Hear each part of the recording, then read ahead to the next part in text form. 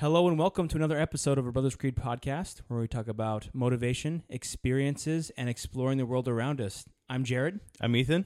And today we're going to be speaking with Jaden Bryan. Jaden is a good friend. He really has an entrepreneurial mindset. One of his businesses that we're going to be talking about today is how he guides American buffalo hunts in Utah. So we have a great podcast for you today, some awesome stories and experiences to go along with it. So let's get to it. You can't climb the ladder of success with your hands in the pocket. We will not go quietly into the night. They tell me you're a man with true grit. I am the one who knocks. Don't ever tell me what I can't do, ever! That's how winning is done. All right, Jaden, thank you for joining us today for the podcast. You're welcome. Yes, thanks for coming on. Yeah, so Jaden and I, actually, Jaden's one of my good friends. We've known each other for over 10 years now, which is kind of crazy. Yeah. But just a couple things about Jaden. Starting off, Jaden, you're born and raised in Utah, right? Yes. You currently live there now. You have 2 kids, beautiful family, and we're really grateful that you took the time to sit down with us and talk about some of your endeavors. Yeah, I'm excited. Yeah. So I had let me ask, what part of Utah do you live in? South Central Utah. We live in a little town called Bicknell, Utah. Okay. Central. Yeah. Okay, so you In live the Wayne south County. of Nephi. South of Nephi, which is... Yeah, south of Nephi. After that is Yep. like basically tiny towns. Yeah, it's pretty much Nephi then St. George. That's about what people know. Yeah, exactly. So, yeah, we're about, I guess you'd say about halfway between those two. Okay, surrounded by Capitol Reef National Park, Fish Lake. Oh, okay. Those are the main tourist attractions around us. Nice. I used to live up in Bountiful area, so Yeah. quite a bit further north than you, but still got to enjoy some of the outdoor wonders of Utah. Yeah. It's just such a strange place in that there's so many. It's like within the state of Utah, there's like 20 different types of climates. It's like you could be like in a jungle, like you're in the movie Avatar, and then you're in the middle of the desert in like Arches National Monument, and it's like you're on Mars. I mean, it's just the climate varies so much. It's really cool. Yeah. Except for there's no beach. That's one thing I didn't like about it.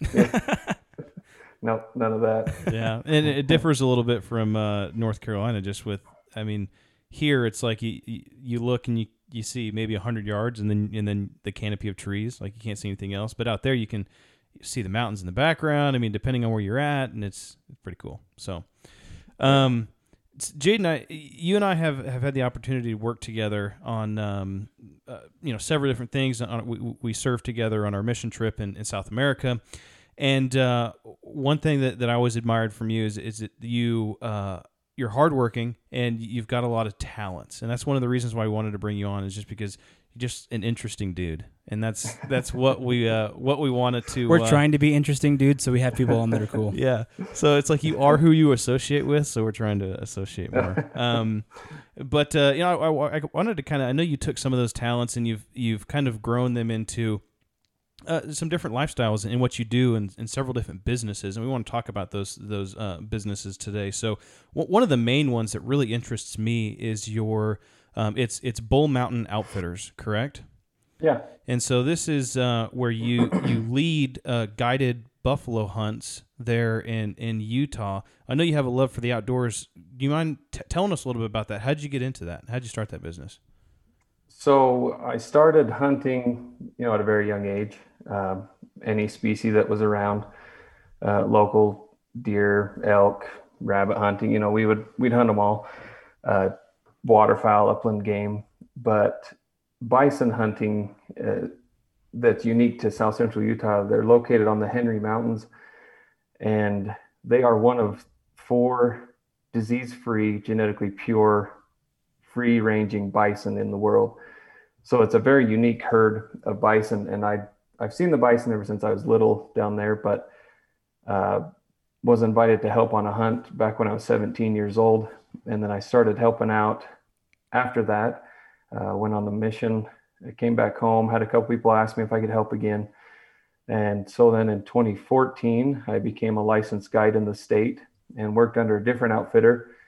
And then 2016, I thought, why not just cut out the middleman and become my own outfitter? I didn't have control over who the outfitter hired or anything like that. So I wanted to have my say. You know, I wanted to have respectful guys working for me that respected the land, respected other people, and everything like that. So that's where I started and why I wanted to start my own outfitting business. I was just gonna say, so what kind of licensing do you have to do to start a business like that from the state? So in the state of Utah, to be an outfitter, you have to pass an exam, an outfitter's exam through the Department of Professional Licensing. Then you have to go through whichever jurisdiction your land is on. So for example, the Henry Mountains reside in the Richfield Bureau of Land Management District.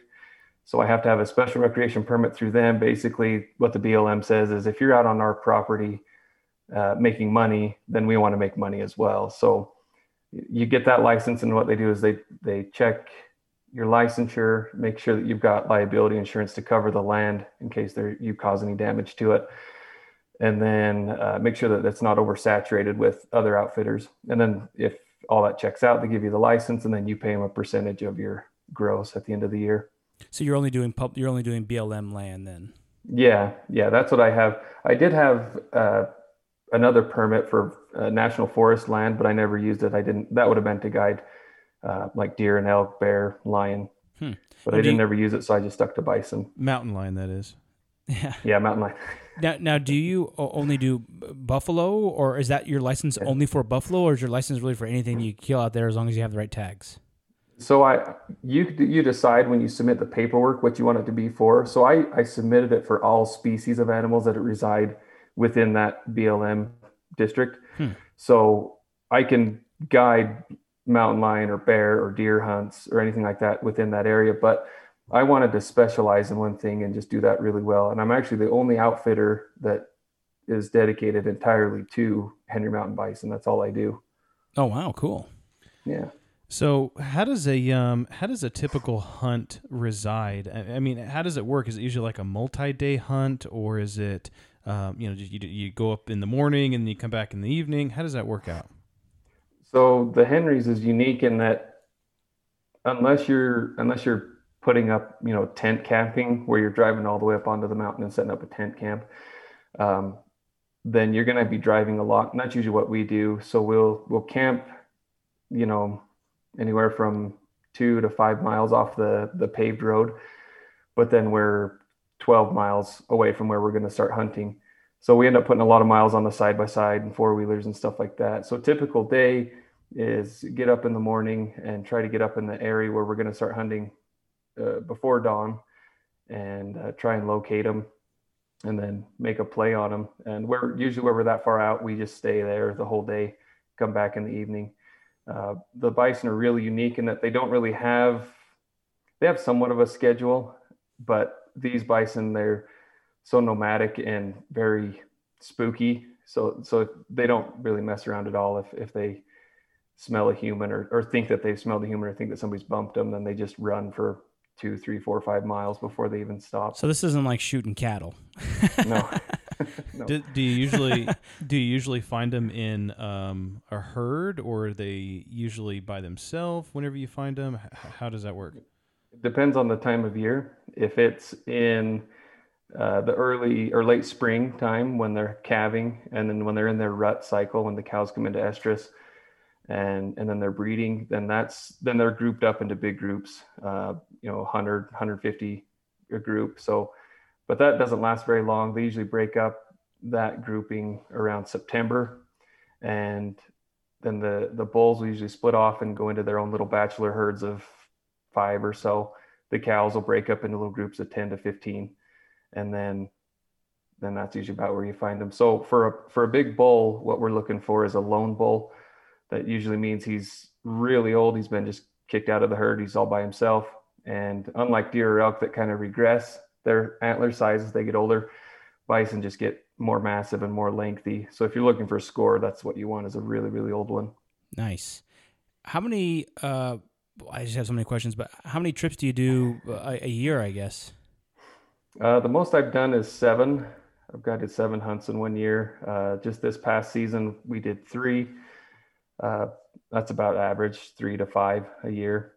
I mean, you must be crazy busy during hunting season. When is that? You might have said this, but when is hunting season again?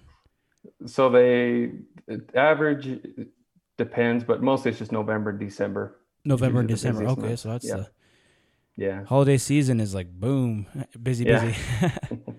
Cool. Yep. What would someone expect to pay for something like that? I mean, I know there's probably a draw, right, that you have to put in. But even just, I mean, after that, what's an average expense for something like that? I guess it might depend by outfitter, but. Yeah, sure. So if you're a resident of Utah, just the permit fee alone is, I believe it's around $450 right now. That's if you draw the tag. If you're a non-resident and you draw, I think it's around $1,500 just for the permit alone. Mm-hmm. And then after that, if you want to hire a guide, average fees, I think the lowest I've seen for about a 7-day guided hunt is around $5,000. The most expensive I've seen is $8,500. I sit about in the middle, $6,500 for 7 days. But it does depend on what they want. You know, if they want other accommodations like lodging or food, things like that, we can add those packages on as well. But yeah, that was going to be kind of a follow-up question to that one is, you know, sometimes you hear like guided hunts and you know, you hear about stories of like the guide basically does everything and then you know, sets up like a ground pad and then like loads the rifle and just sets it down and the person just lays down and pulls the trigger. I mean, obviously this is probably different than that, but how involved are you as a guide? I mean, do you just find them and then let them do their business, or how does that work out? So from the start, just a typical package would be a 7-day hunt. It's myself plus another guide. So there's 2 people working for the person, and we'll commit guiding or scouting days prior to the hunting start date. And then there's the 7 days of hunting. And so we'll go out and find some. And then on opening day, we'll go out and make a play on them. And what that typically means is myself as the guide or the other guide, we just work together, and I'll be with the hunter and we'll be walking out. And then the spotter or the other guide will set him on a hill or somewhere where he can have a big vantage point. And we'll just have radios communicate with each other in case they've moved or in case they move while we're working in on them. And then that's how we work together as a team, guiding each other in. And then, so I'm right with the person when they shoot. And part of the reason behind that is the bison behave a lot more differently than deer and elk do. You got to cue in to their behavior and what they're trying to perceive from you as well. Like I said, they don't really give you many chances or many breaks on if you're trying to sneak in. We had an incident in October where we were sneaking in, and I was sitting back glassing. I was the spotter that day, and I sent my other guide in with the hunter, and I was watching the herd, and they were about to bed down, and suddenly they all turned and looked right in the direction where the guys were. And I radioed and said, I don't know what you did, but they didn't like that. And he radioed back and said, well, we just unlaced our boots. That's all we did, just unlace our boots. So just that sound of like a string snapping on a boot lace, and that made them scared. They took off running. Oh man. What were they unlacing their boots for? So they could sneak quieter, stalk in socks or whatever. Yeah. Or? Yeah, because it's quieter that way. Yeah, and you're a little more. It forces you to be slower too if you have your boots off, because you're actively watching what you're stepping on. So if you bag one the first day, they paid the money. You're like, hey, we don't have to be out here for 7 days now. Yep, but absolutely. I guess you have to go return a bunch of food to Costco or something like that, right? Yeah. So obviously, I make more money the quicker I get it done. That's the incentive for me and the other guide, is to get it done quick. Do you guarantee a kill, or is it like, well, you may or may not? So I'm confident enough that I asked, when I set up my business, I asked the attorney that helped me if I could do that. And he's like, yeah, I wouldn't do that. That's not wise. Because there's a lot of things that are out of my control. Yeah, totally. We could have bad weather for 7 days in a row, the activity of other people, the activity of the bison themselves, and then the skill level of the hunter too, that I'm taking. I have no idea. They can tell me on the phone if they could chalk themselves up as the best hunter in the world, and then when they get out to it, they're out of shape, or they're really noisy, or they're just not good hunters. Yeah, the bad shot or whatever. I mean, if they miss every single opportunity, then I've had that too.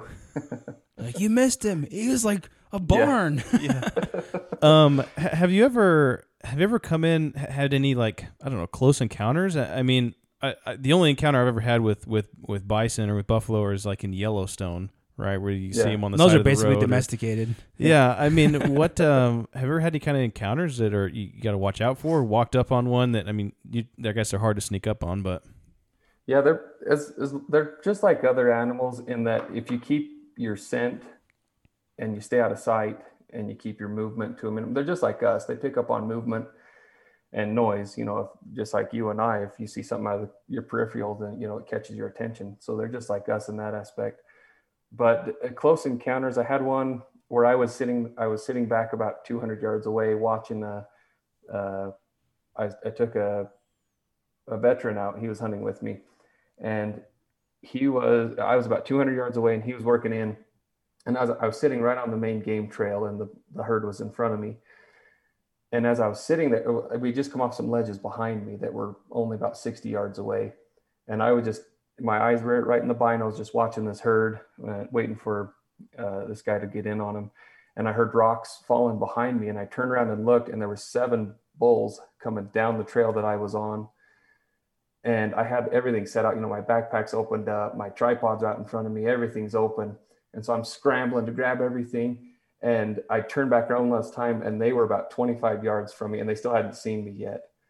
And so The wind was still good, so they hadn't smelled me. And they were just in such a hurry. I don't know if something had scared them or not, but and I jumped off the side, and they kind of went by. But that one was kind of scary. But that wasn't intentional. That was just kind of an accident. But I had another time where we watched this bull walk up into a basin way up high. And so we went up and sat on the rim of the basin, watched until lunchtime, and the bull never came out. And so I said, I'll go in the trees and see if I can work him out back into the opening, and then you shoot him. And the guy's like, all right. So I work into the trees, and I start walking through there, and I see a flash of something real quick. And I just saw a tail with a white tip on it. And then in the next gap of trees, I saw it was a mountain lion. I jumped a mountain lion. And then I kept walking, and then I saw the bison. He was bedded right there at the edge of the trees, and he was about maybe 35 yards from me. And he stood up, and he's turned like he was going to go out into the opening, but then he started to turn back into the tree. So I took off to try and cut him off, but it's kind of hard to stop. He just ran right past me. Yeah, that reminds me of, I had a similar experience. I went elk hunting once in the Uintas, and that was my first time going hunting, actually. Well, actually, that was my second. And me and a buddy had gone way out, and almost near, like, eastern Idaho, eastern Utah. So we've gone pretty far out in the Uintas, and we were... It was like that evening that we got there, and there was kind of a field that was really wide open, and there was a little rock pile. And so I was like, we were laying on the rock pile. I mean, it was like 1 or 2 rocks. So we were both just like laying down, and I was like totally laying on my back, just like glassing the whole ridgeway or the whole opposite side of the field.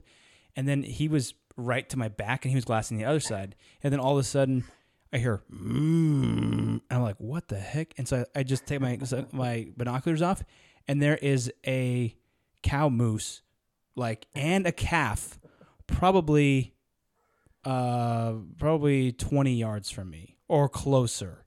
And it was like barking at me, I guess you could call it. And I was like, oh shoot. And so I tried to reach around and grab my buddy and dude, but I didn't want to make too much noise, and my arm couldn't reach that far back, and I was just like, hey, I was just trying to yell over my shoulder, but it was just sat there kind of just growling at me for a minute or two, and I was like, I'm gonna be trampled. My wife's gonna kill me again after I die. And so that was kind of reminding me of your story where something kind of snuck up on you. I was like, wow, I'm not a very good hunter if this thing sneaks up on me. Those cow moose, I've heard that they can be pretty aggressive, especially if they've got calves. So yeah. So luckily that one did have calves. So luckily I just remained very still, and it just walked right past us, probably 10 feet from us. But the story that I could have been in the most danger, but I put myself in the position. I had a guy that was 83 years old. This was last year, 2019 season, and he had 3 days left in the hunt. They hadn't seen anything, and so they called me. He was bound to the road. He couldn't walk hardly at all. And so I said, well, yeah, I'll take you. We'll just do a road hunt, I guess. And on the very last day of the hunt, we'd hunted the second last day, the final day of the hunt. We're going out to this spot, and I cut some fresh tracks. I just see a set of tracks going across the road, and they were big bull tracks. And I told the guy, I said, I know right where this bull is. And he's like, where? And I said, he's at the end of this track. If I stay on this track and don't leave it, I'll run into him, guaranteed. He's like, oh yeah, haha, real funny. But it's very true. When you're tracking an animal, if you just stay on the track and never leave it, you'll find it eventually. And this was fresh enough right in the morning, and he had just watered. And he went to a spot that I'm very familiar with. So there's kind of a ridge line that parallels the road. And on the other side of the ridge line is a deep basin that they like to go into. And I figured that's where he was headed. So I set the guys up to watch this, the dad and his son, to watch this deep basin. And I went up onto the ridge line, and it's all burned off except for a couple little patches of pinyon juniper. And I glass in there. I don't see him. And then I walk into there, and I get into the trees, and I can see him, and he's bedded down, and he hasn't seen me yet. The wind was blowing pretty hard, so he couldn't hear or smell me.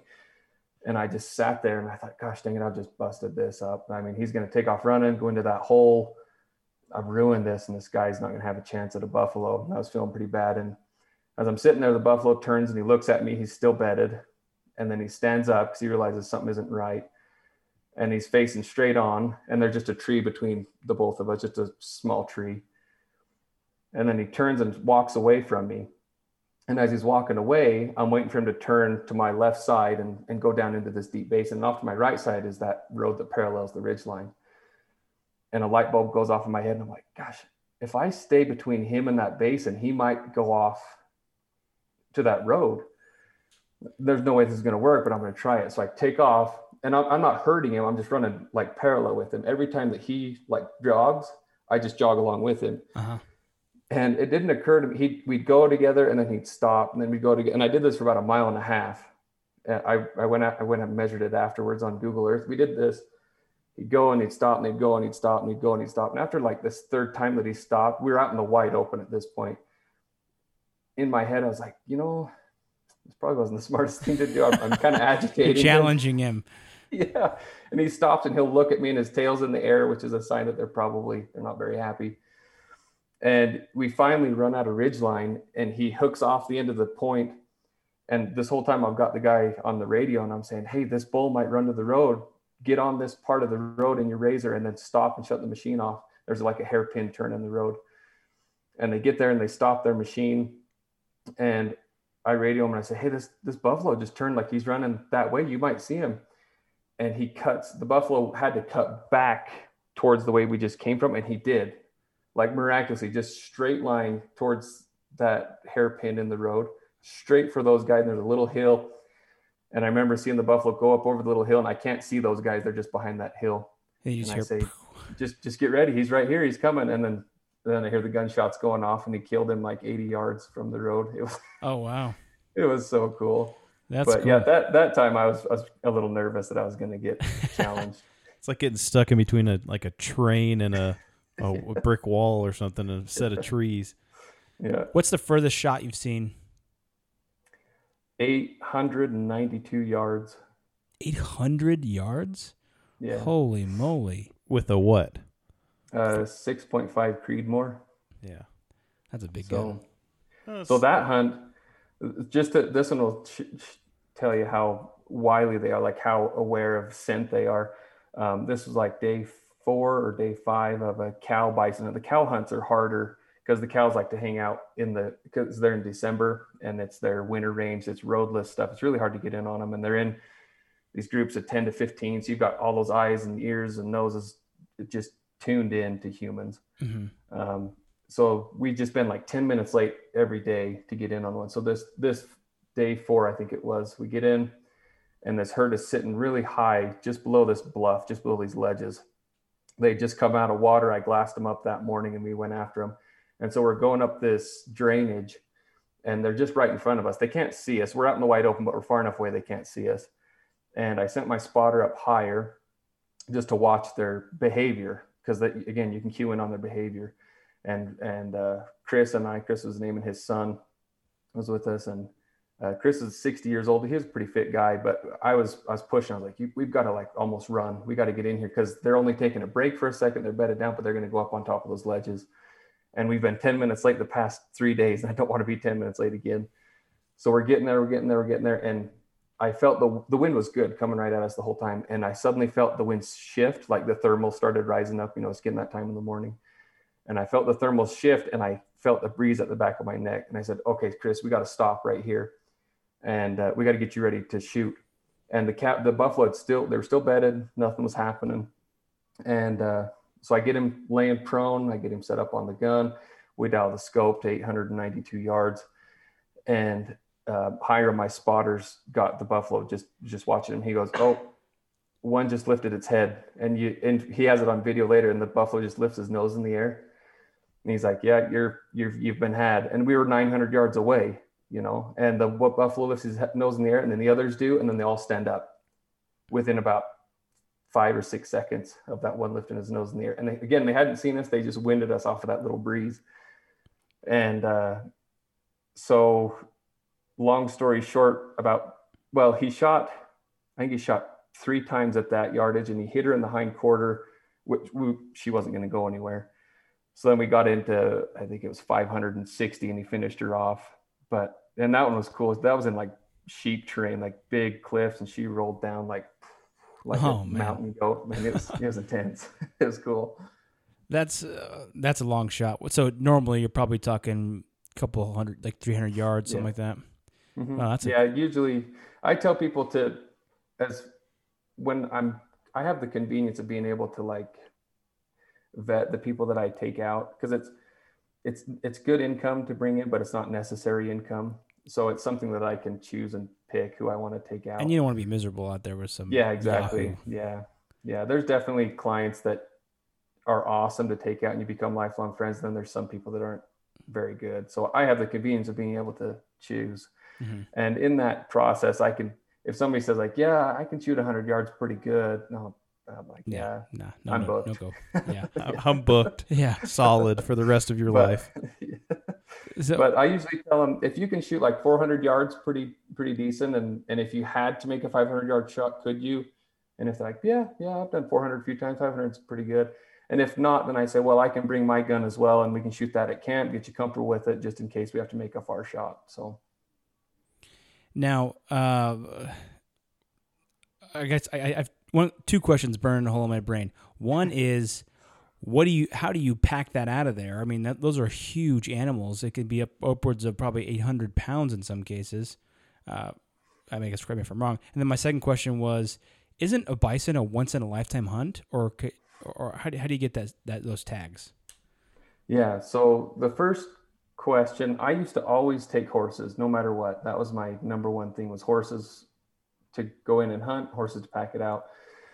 And then I started, I had bad experiences with horses, like where people would say, yeah, I can ride a horse.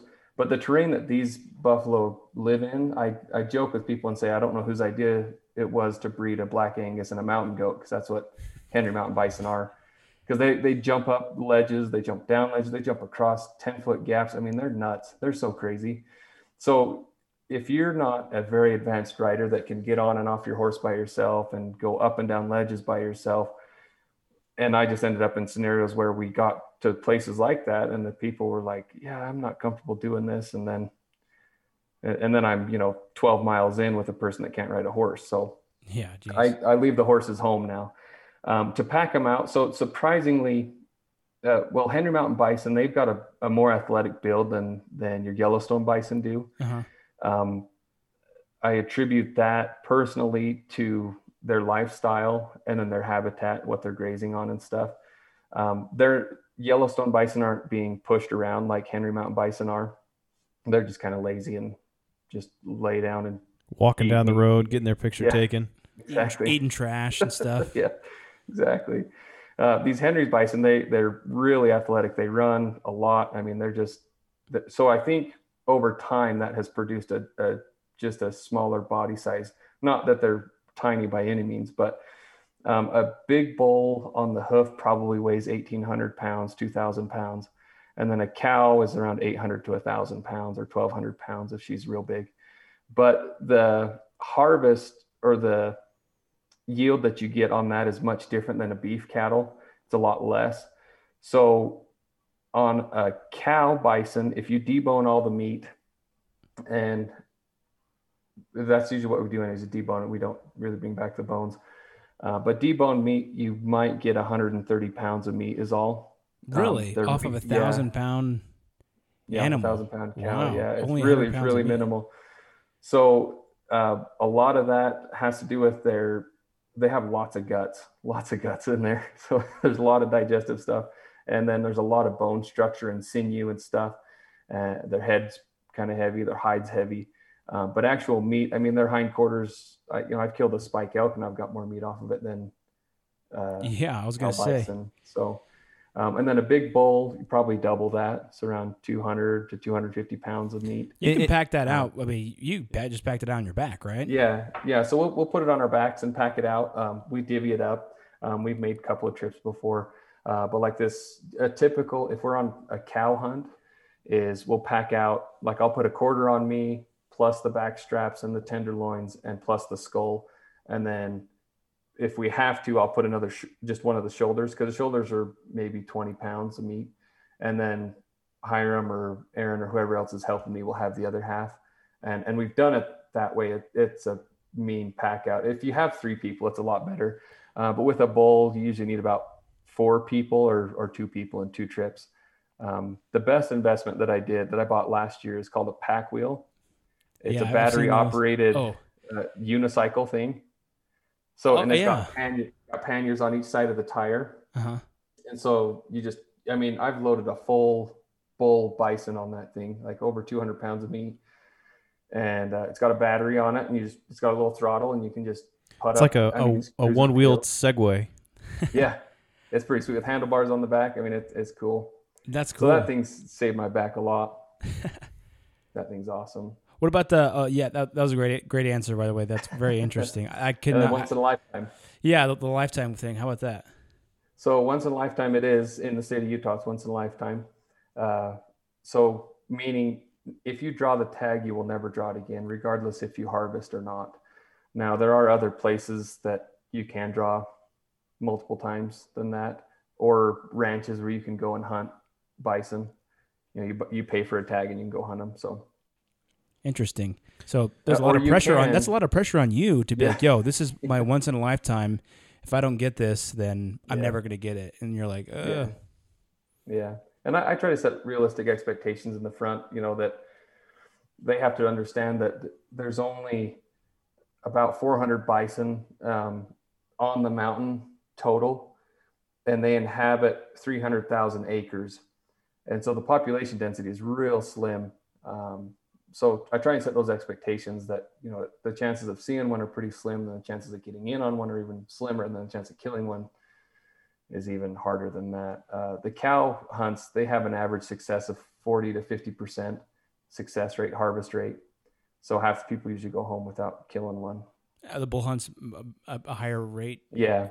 So it's a cow only, and then a hunter's choice. So they can choose either sex on those tags, but those ones do have a higher success rate. Wow. Yeah. That would just be, I don't know, for I think for the average Joe, probably like myself, it'd be really cool just to just go and watch the process of something like that. I mean, that's just an experience that I think most people don't get to experience things like that. It's just kind of cool. It's pretty wild. It is. It's funny because I was in a restaurant the other day and they had a taxidermied elk on the wall, which is abnormal out here in South Carolina because you don't get elk very much. And I heard the guy in the next table over, and he was sitting with, I think, another couple, and him and his wife were sitting with another couple, and he was like, "Man, that's a huge deer.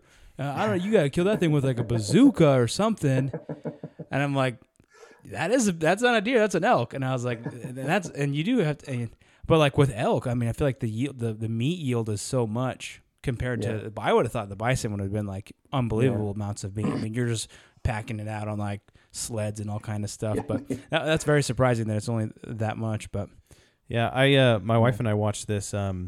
We watched this show. I was on Netflix or something like that, and it was about these people that lived up in this mountain in like Kentucky or Tennessee or something like that, and it showed that they were kind of like homesteader type people, and they went out for a hunt and they killed a huge elk.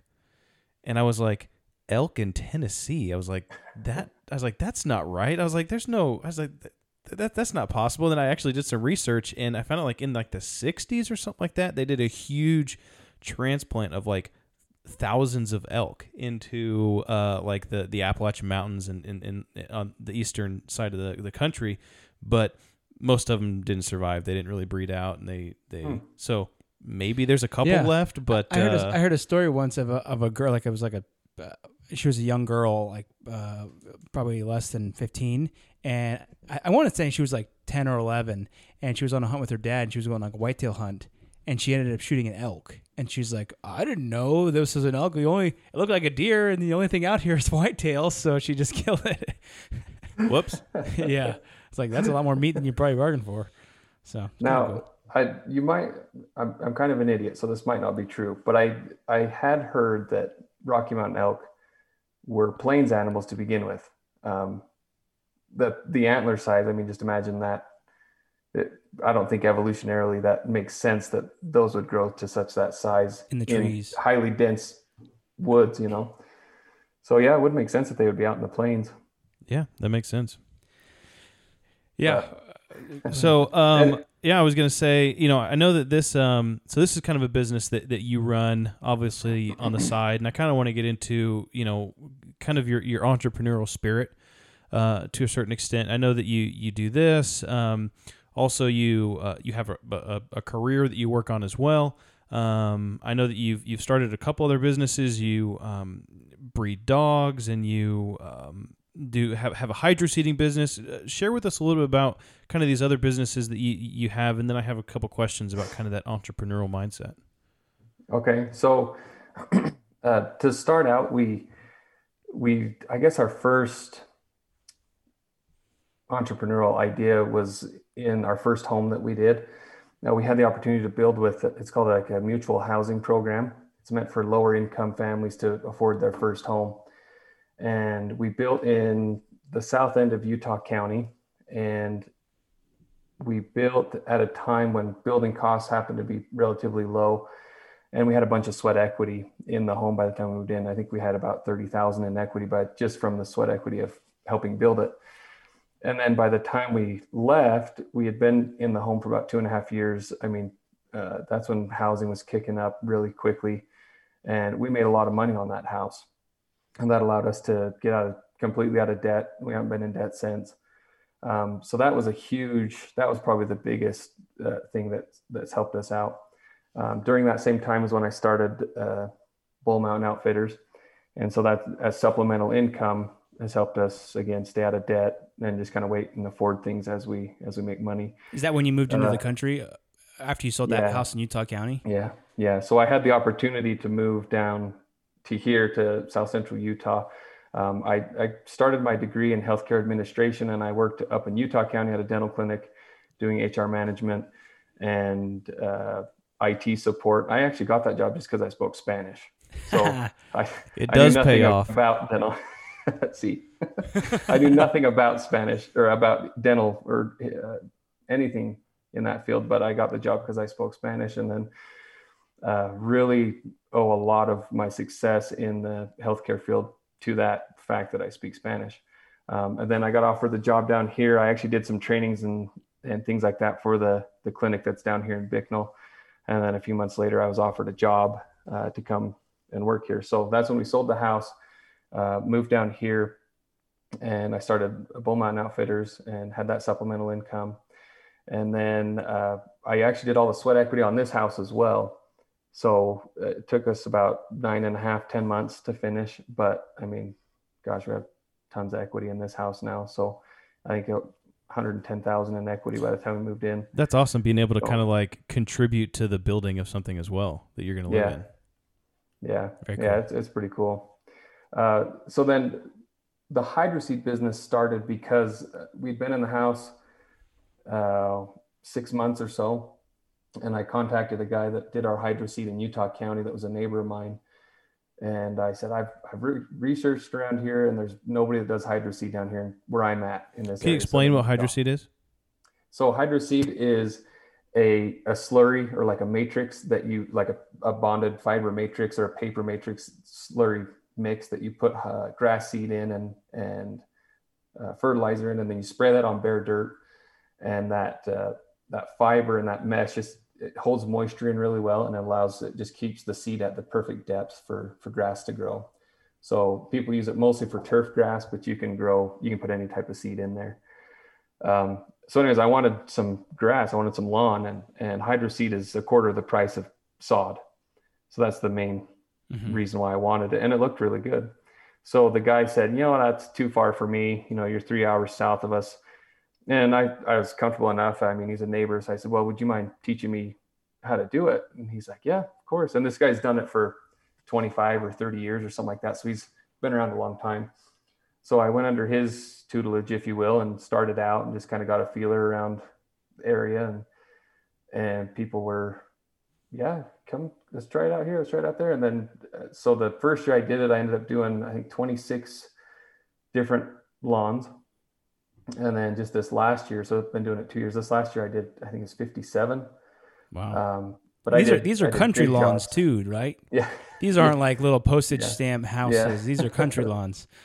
Yeah. I mean, I've done everything in between. I've done little teeny 500 square foot, and I've done all the way up to 65,000 square feet. So about an acre and a half, and now I'm starting to do jobs for construction companies. Like I just did a job doing soil erosion control. So hydro seed on a dam that they did for a reservoir.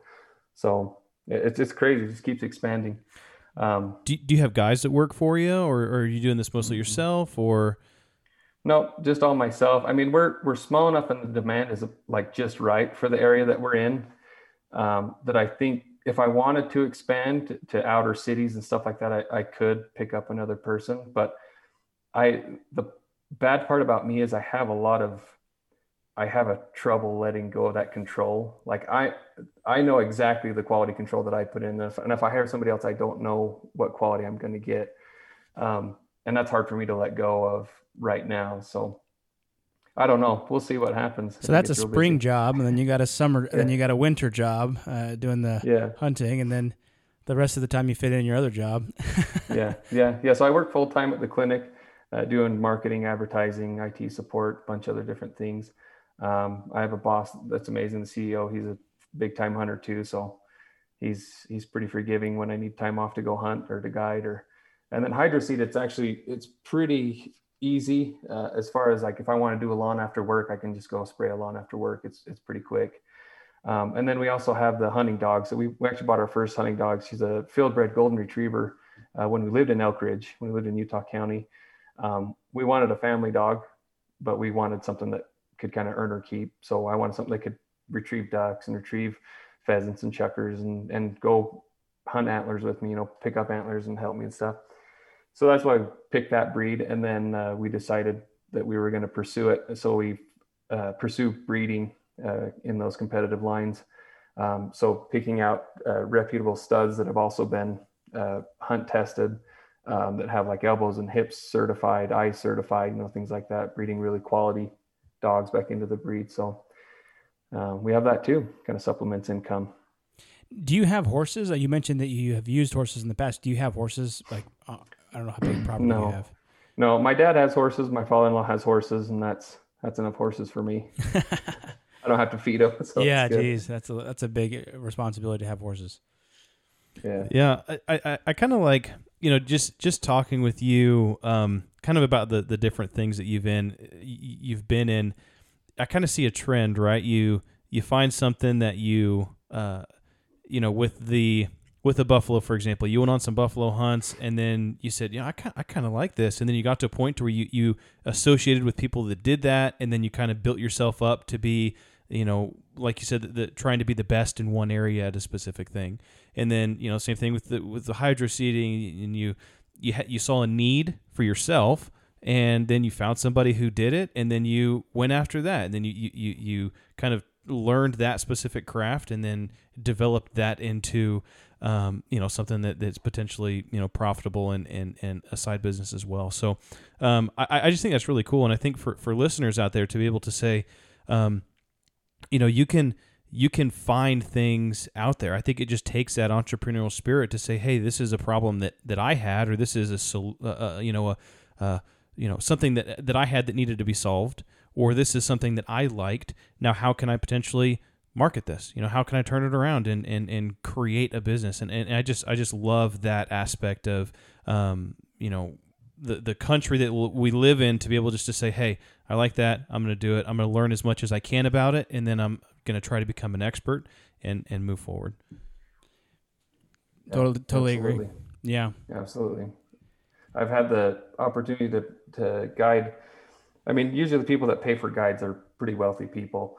And I've had that really awesome opportunity to kind of pick their brains as to how they became successful and how they had the nerve to come up with different ideas and pursue different things. And a lot of times, almost consistent across the board, is that every one of those people, whether it's in light engineering, or whether it's in the oil field, gas field, mechanical engineering, or in inventing stuff. Like I took a guy that he's a really well-known guy because he's invented a lot of stuff in the archery industry, but a consistent across the board is they didn't necessarily invent something new.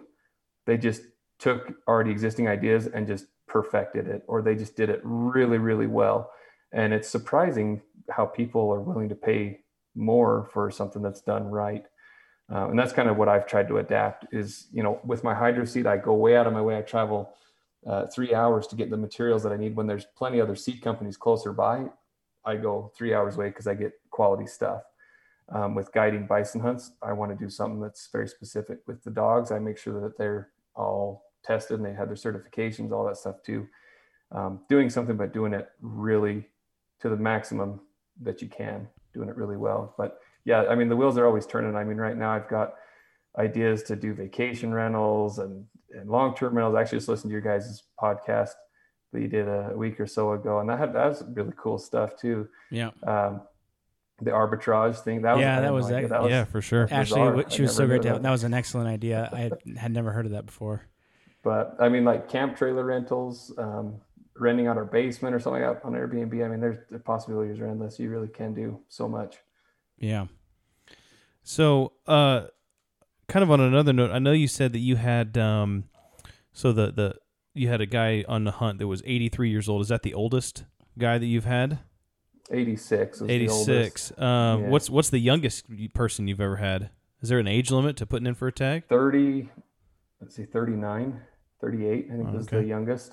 You got to have some money though. Unless it's like somebody with a rich guy and he wants to take his son and he's already bagged his bison. I helped my buddy. He's just a year older than me. I helped him last year, so he would have been 30. But that was just a friend helping out a friend, What's the difference between a bison and a buffalo? Bison is the proper name. Oh, okay. The Latin name is bison. I guess it was such a good name they had to use it twice. I don't know. But that's the proper name. In America, there's wood bison and there's plain bison. Bison is the plains bison. That's what's on the Henrys. But buffalo usually refers to Cape buffalo, water buffalo, like African or Australian buffalo or South American buffalo. So that's the difference. But a lot of people just call it the American buffalo. Now, the American buffalo, I remember when I was in like middle school, I did a project about endangered species, and the American buffalo was what I did. I assume that they're no longer an endangered species since they're being hunted. No. Is that correct? No, that's correct. There was, I might get some of these numbers wrong, but they believe there was something around 43 million of them that used to roam across the plains. And then in the late or early 1800s, they got down to just a handful, a couple hundred that kind of stayed right there in Yellowstone. Yellowstone is one of the genetically pure herds, but they're not disease free. They have brucellosis in that herd. But the Henry's herd was transplanted from the Yellowstone herd back in 1941. There's 15 of them taken from their 3 bulls, and then the rest were cows, and they dropped those off near the Henrys out in the desert, and then they just kind of moved up onto the mountain. They've called it home ever since then. The Henry's herd did have brucellosis, but they inoculated them back in 62, and they've been disease-free ever since. Actually, every hunter that goes out there, they get a vial, blood vials. So when you harvest the animal, you send in 2 blood vials, and then they test every animal that's to make harvested. sure you can eat the meat. Otherwise, you can't eat it, right? I think you can eat it. You just got to cook it. Just make sure it hits 165 degrees, then you're good. Do you ever get any of the meat? Yeah. They give you some of it? People are like, I can't fly back with 300 pounds of meat. You take some, and you're like, right. I already have 6 freezers. Yeah, so the furthest person away that's come and hunted was from Iowa, and they actually drove. And then I got a guy from Texas, and he drove. A guy from Oregon, he drove. A guy from Colorado. So all of them have driven. So then we'll usually just throw it in coolers, and they take it back home with them. But yeah, we do our best to whittle everything off. Roast off the neck, rib meat, stuff like that, tenderloins, shank meat, all that stuff. So there's usually not much left to pick through, but there's some left over. Lungs, heart, liver. Yeah. All the guts that we talked about. Yeah. Yeah. Well, exactly. Well, this has been awesome, man. And, I want to be respectful of your time, but we could talk forever because you got so many interesting things to talk about. And it's been so great hearing from you. But one of the things kind of at the end of our episode here that we always like to talk about is we want to hear the personal creed of the people that we interview. So a creed is a set of beliefs or aims that guide your life. So wanted to see if you could share with us a piece of your own personal creed. Absolutely. So I guess I kind of have 2 parts to it. I heard this saying quite a while ago. It's from a guy named Robert Heinlein, Heinlein. He says, a human being should be able to change a diaper, plan an invasion, butcher a hog, con a ship, design a building, write a sonnet, balance accounts, build a wall, set a bone, comfort the dying, take orders, give orders, cooperate, act alone, solve equations, analyze a new problem, pitch manure, program a computer, cook a tasty meal, fight efficiently, die gallantly. Specialization is for insects. So that's awesome. I've never heard that before. My poor wife has to deal with all my crazy ideas, and I think she's all right with it. It usually ends up working out, but I get lots of ideas and think, gosh, this ought to work, and this ought to, and I'm not, I think what trips a lot of people up is they just get scared thinking like, I don't know how to do that. Well, education doesn't cost anything. If you want a degree, that costs something, but education is free. You can go on YouTube and learn anything you want. So I love that. And then my other part to it is that I try not to ever be comfortable. If I'm comfortable where I'm at, then I feel like I've plateaued, and I don't think that I'll ever reach that. And I think if I tell myself that, and I always have that mindset, then I'll always be reaching for something better, knowing that I did my best, but I could have done a little bit better. Maybe go back, rewrite it, revise it, and try again. So with different projects that I do, or different ideas I have, or my income, or anything like that, I just think, how could I have done that a little bit better? And then I can, keep climbing on up. That's great. I love that kind of that twofold, right? It's education is free. I mean, there's so many resources out there to go do it. And, if you don't know how to change a diaper, well, figure it out. Or if you don't know how to program a computer, figure it out, and I'm sure that there are people out there that are willing to share that information as well, and to help you learn. Is one thing that I've noticed in my life. Most people are willing to share their knowledge, and willing to help out. So. Yeah, I think that's really one of the purposes of the podcast is to really expose ourselves and then our audience to lots of different things, so that they can become interested or find their interests, or they can learn lots of different things. Like we had a buddy of mine on just the other day, Matt, talked about cryptocurrencies and that hobby, and he's someone that also has a lot of different hobbies. So I'm also that way, in that I have lots of different types of hobbies, and so that's goes right along with our creed as the podcast, to just explore lots of different things, and it's great. Yeah, absolutely. Yeah. I think I heard the saying from our Ethan and I's mission president, President Bruce. I heard it from him first. He said, "It's not about what you know, but who you know." And Ethan said it just barely, but it's amazing how many people are willing to share how they became successful, even if you're wanting to like compete in that same field. I'm sure you'll come across a few sour people, but the majority, if you like that lady you had on the other day, you asked her, "How do I get into real estate in Charlotte?" And everything, she's willing to share it all, how she became successful and how to do it and what to avoid. And because I think, again, the majority of people are good people, and I think the majority of people want to see you succeed, even if they don't know you. So yeah, just don't be afraid to ask people. Don't be afraid to ask questions. I love it. Jaden, where can people find you on social medias? Yeah, so I have a Facebook and Instagram. My handle is at Henry MTN Bison Hunts, Henry Mountain Bison Hunts. Awesome. For those listening out there as well, you can find us on Instagram at a.brothers.creed for the podcast. And also, we're going to be posting some pictures from some of the hunts, and working with Jaden on Instagram to kind of make sure that you guys can see some of these cool things that we've been talking about as well. Also, you can watch this on YouTube. You got some bison heads behind you there on the wall. So if you want to check that out too, go ahead and follow us on our YouTube channel, also on Instagram. Yeah. Thank you again so much. Really appreciate your time today. And for all the listeners, let's build our creed together. All right, let's do it.